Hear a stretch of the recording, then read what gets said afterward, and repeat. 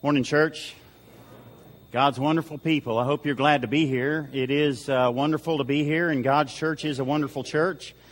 And we've got visitors here today. If you're looking for a church home, we want you to choose us.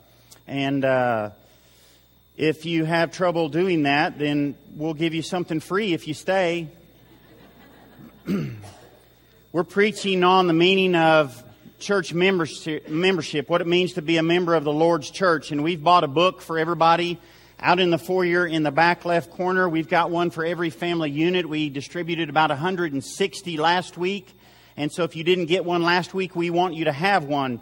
We want you to read through this. It's your book. You get to keep it. You can mark it up. You can dog-ear it like I have mine. There are pledges for you to sign at the end of each chapter. Nobody's going to ask you if you did that. It's your book. You do what you want. You sign it if you want. But we want you to discuss this with husband, wife, discuss this with your family, discuss it with children, because we think it's important. Now, why are we talking about church membership? A couple of reasons. Number one, we want our church to be a healthy church, and we want to have healthy church members, and this will help you be a better Christ follower. Number two, our society doesn't value church membership the way it used to. In fact, let me read you some statistics that I got just this week. The informal definition of an active church member a decade ago was a member who attended worship services an average 3 or 4 times a month.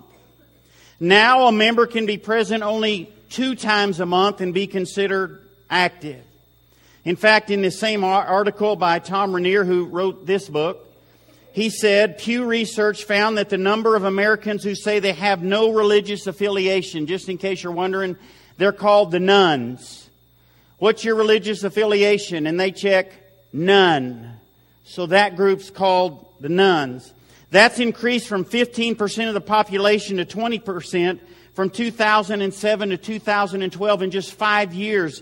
That's a huge shift. 1 out of every 5 persons will likely never be in your church services, and they no longer feel a cultural compulsion to be here. 20% of our culture, 20% of our community, 20% of America feels no urge, no need, no obligation to be associated with church. But it's not just people outside the church. How much church-going people, based on the statistics, how little church people value being a member of the church has distinctively dropped. You know, what's the big deal about being a church member? And that's what we're wanting to talk about, is the importance of being a church member. How can we reach a community for Jesus when we place so little emphasis on being at church ourselves? I'm not talking about a church member as somebody who attends. I'm not saying a church member is somebody who puts money in the plate. There's more to being a church member, to being in the body of Christ, than showing up and giving money. So we're looking at, what does it mean to be a church member? What does it mean to be a member in the body of Christ? So let me talk to you today about contracts. We're going to talk about agreements today. We all know the value of contracts. We like contracts. We like contracts when they're in our favor.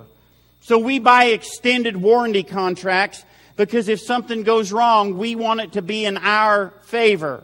But what happens when you enter a contractual agreement and it goes wrong on the other side? We feel like we've been cheated. We feel like we've been wrong. You didn't hold up your end of the agreement. So you book a vacation and you go on that vacation and the motel isn't what you thought it was, or the cruise isn't what you thought it was. What do you do when you have a contractual agreement and that side of the agreement doesn't follow through? What happens when you go to order food and you enter a contractual agreement, a verbal agreement, because you order the food and you enter an agreement that you're going to pay for the food, but what if the food comes out and it's not what you wanted it to be? They didn't hold up their end of the agreement. They didn't hold up their end of the bargain. When it serves in our favor, we love contracts. Until we don't agree to the contract.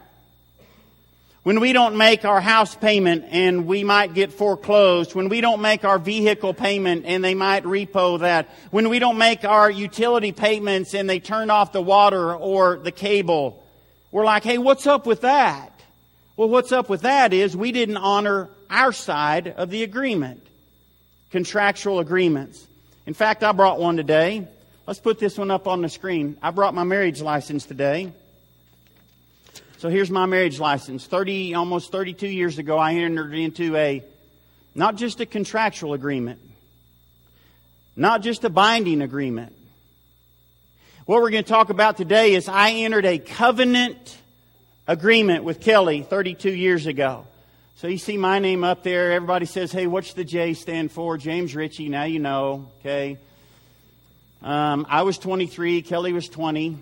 You see down here at the bottom, I wanted you to see because it's cool. Donald Ivan Ham, that's my dad. My dad did our wedding ceremony. So when we stood before my dad, a lot of y'all said the same thing. You know what happens when we enter into a marriage agreement?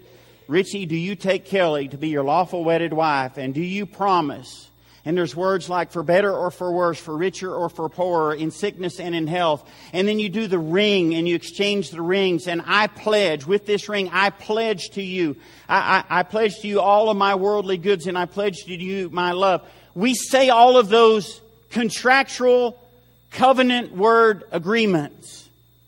And then my dad said, I now pronounce you husband and wife. And he let us kiss and it was in front of my dad, so it was very short. And for 32 years, I've been in covenant agreement with Kelly. You can lose that for now. Thanks. I got a copy of it anyway. So now, can you imagine if the last 32 years in my covenant agreement with Kelly, if I came home once a week? What kind of marriage would that be? Can you imagine if the last 32 years in our covenant agreement, Kelly said, I don't feel like coming home as often. I might be there 3 days a week. What kind of marriage would that be? Can you imagine if in that covenant agreement, one of us decided to start sleeping around and having sex with someone else? What kind of covenant agreement would that be? In fact, I use the words often when I perform wedding ceremonies. This is not a casual commitment. This is not a convenient commitment. This is a covenant commitment that you're making with one another. In fact, the Bible talks about our covenant relationship with God. And we read in James chapter 4 some pretty strong terminology when James says, you adulterous people, don't you know that friendship with the world means enmity against God? Breaking your marriage vow with God. When you're friends with the world, you commit spiritual adultery in your covenant relationship with God. So I need to talk to you about covenant relationship because maybe nobody ever has. Maybe you don't understand covenant relationship. Maybe you're the kind of person that thinks, I can come and go to church. It's no big deal. But it is a big deal when we talk about covenant relationship. You can't sleep around in a marriage covenant relationship, and you can't sleep around with God in a spiritual covenant relationship. In fact, no other agreements that we have today, all of the other contracts that I may talk about, they're contracts and they're binding, but they're not covenant relationship like we read about in the Bible. The only thing that comes close to that is the marriage relationship. And it's kind of like we talked about last week. A lot of people just want to cohabitate with God. I don't want to be in any kind of covenant relationship. I don't want any binding agreement. I just want to come and go to church the way I feel like. What's the big deal? I throw a few dollars in the plate. What's the big deal about church membership anyway? And a lot of the world feels that way. A lot of Christians feel that way. So let's talk about covenant. James Garlow in his book, The Covenant, says, the word covenant in its Hebrew form appears 300 times in the New Testament, in the Bible. The word covenant means to cut. You cut a covenant.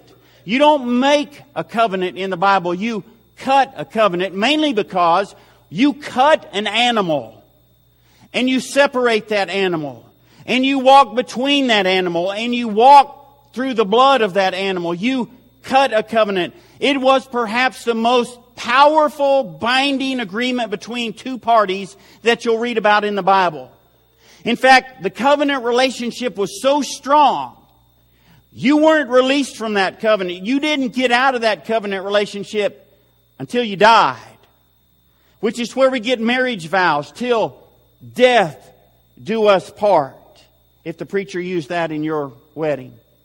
The covenant relationship was between two people, so there was a lot of agreements. We talk about in the Sermon on the Mount. You know, if you swear an oath, if you take a pledge by the church building or by your head or by the gold on the altar. And some people say, well, I had my fingers crossed. You didn't cross your fingers in covenant relationship. You died before you broke covenant relationship. It was that powerful. And it was so powerful that of all the arrangements, of all the agreements that God picked to describe the relationship that He wanted to have with us, He said, I'm going to pick covenant. I want to cut a covenant. I want it to be so binding and so important. So let me tell you what happened in covenant relationship, but let me read to you about a covenant relationship in Genesis 17. When Abram was 99 years old, the Lord appeared to him and said, I'm God Almighty. Walk before me and be blameless.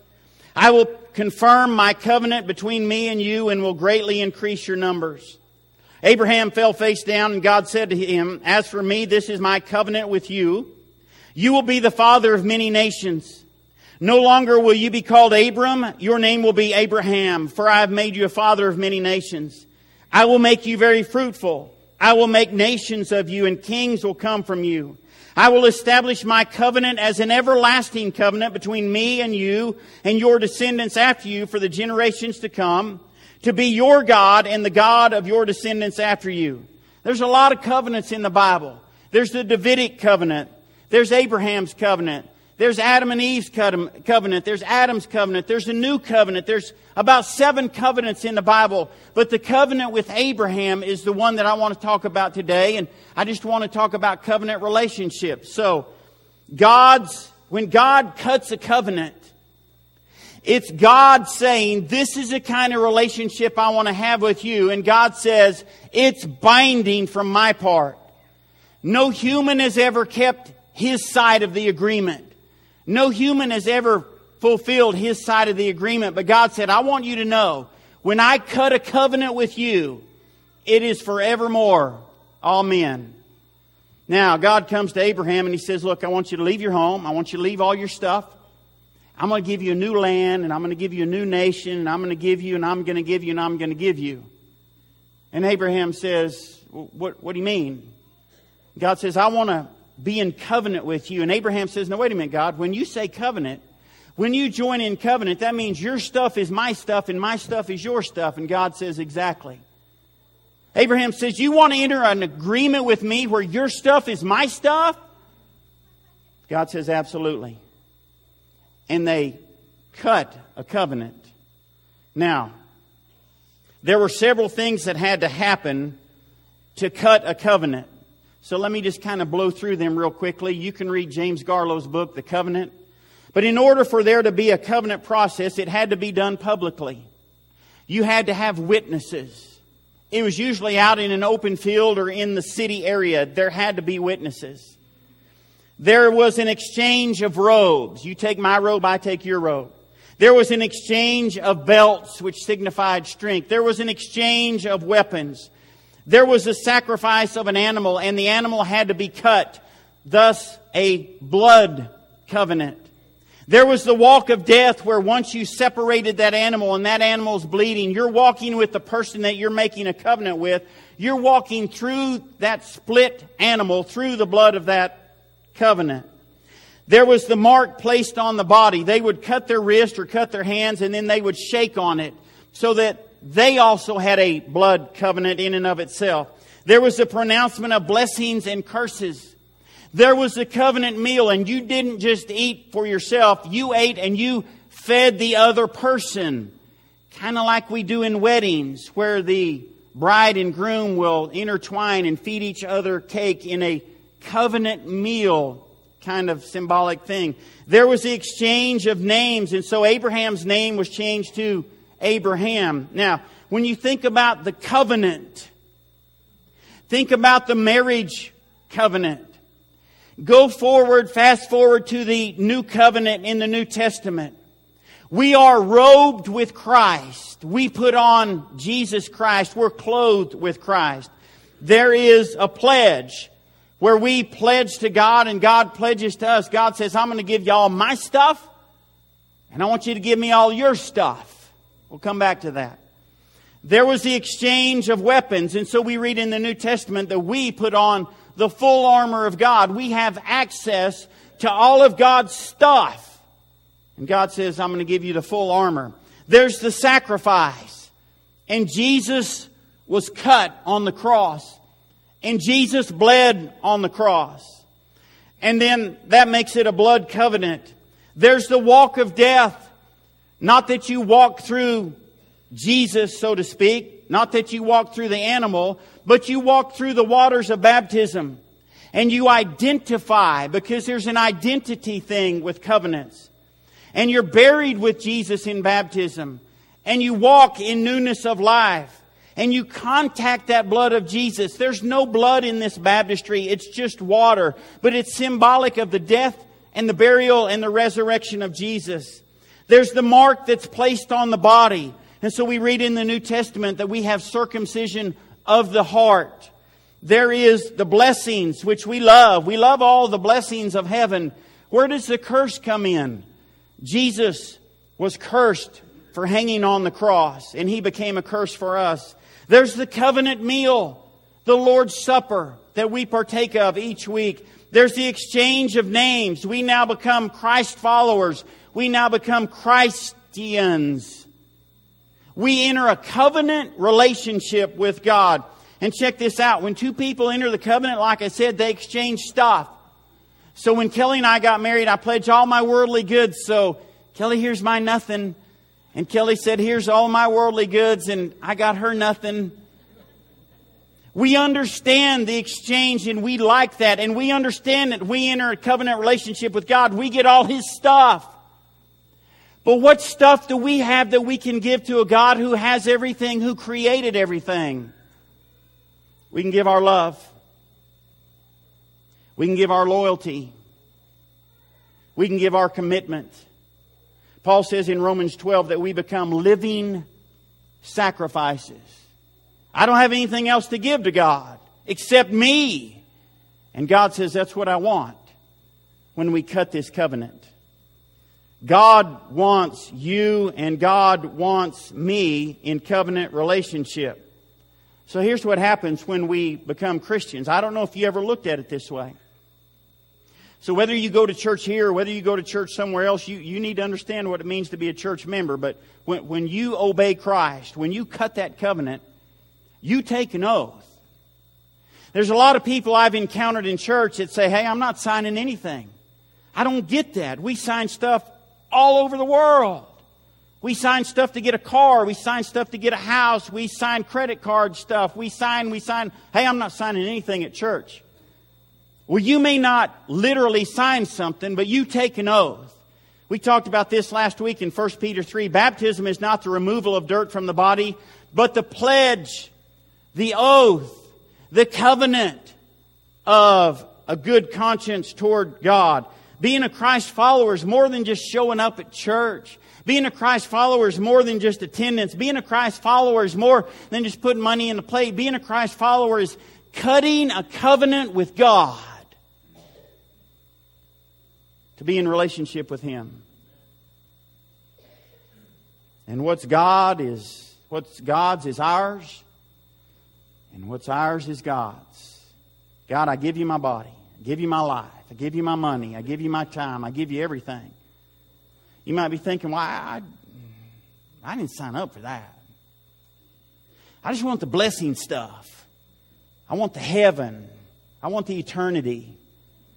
I'd like some good health every so often. I just want the good stuff. I didn't know anything about this other stuff. But we enter into an agreement with God. Listen, folks.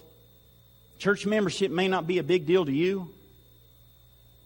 But it's such a big deal to God that it wasn't an animal sacrifice. It was His Son sacrifice. And His Son was cut. And God said, I love you so much, I want to cut this covenant with you, and I'm willing for my Son to die. It's not a casual commitment. It's not a convenient commitment. It's a covenant relationship with God that we should enter and be in every day that we live. We can't take it lightly. We can't come and go as we please. It's a covenant relationship. Last week after this first lesson, Janelle Gibson showed me something. Tom brought me up. Let's put this up. This is the writing from H.T. Clapp. That is Janelle Gibson's grandpa. That's right. I think this is from 1901. What kind of a church would my church be if every church member was like me?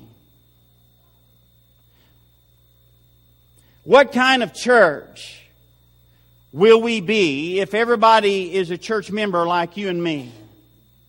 If everybody's a church member like you, do you think we'd ever have a shortage of teachers? If everybody's a church member like you, would we ever have to worry about communion being prepared on Sunday?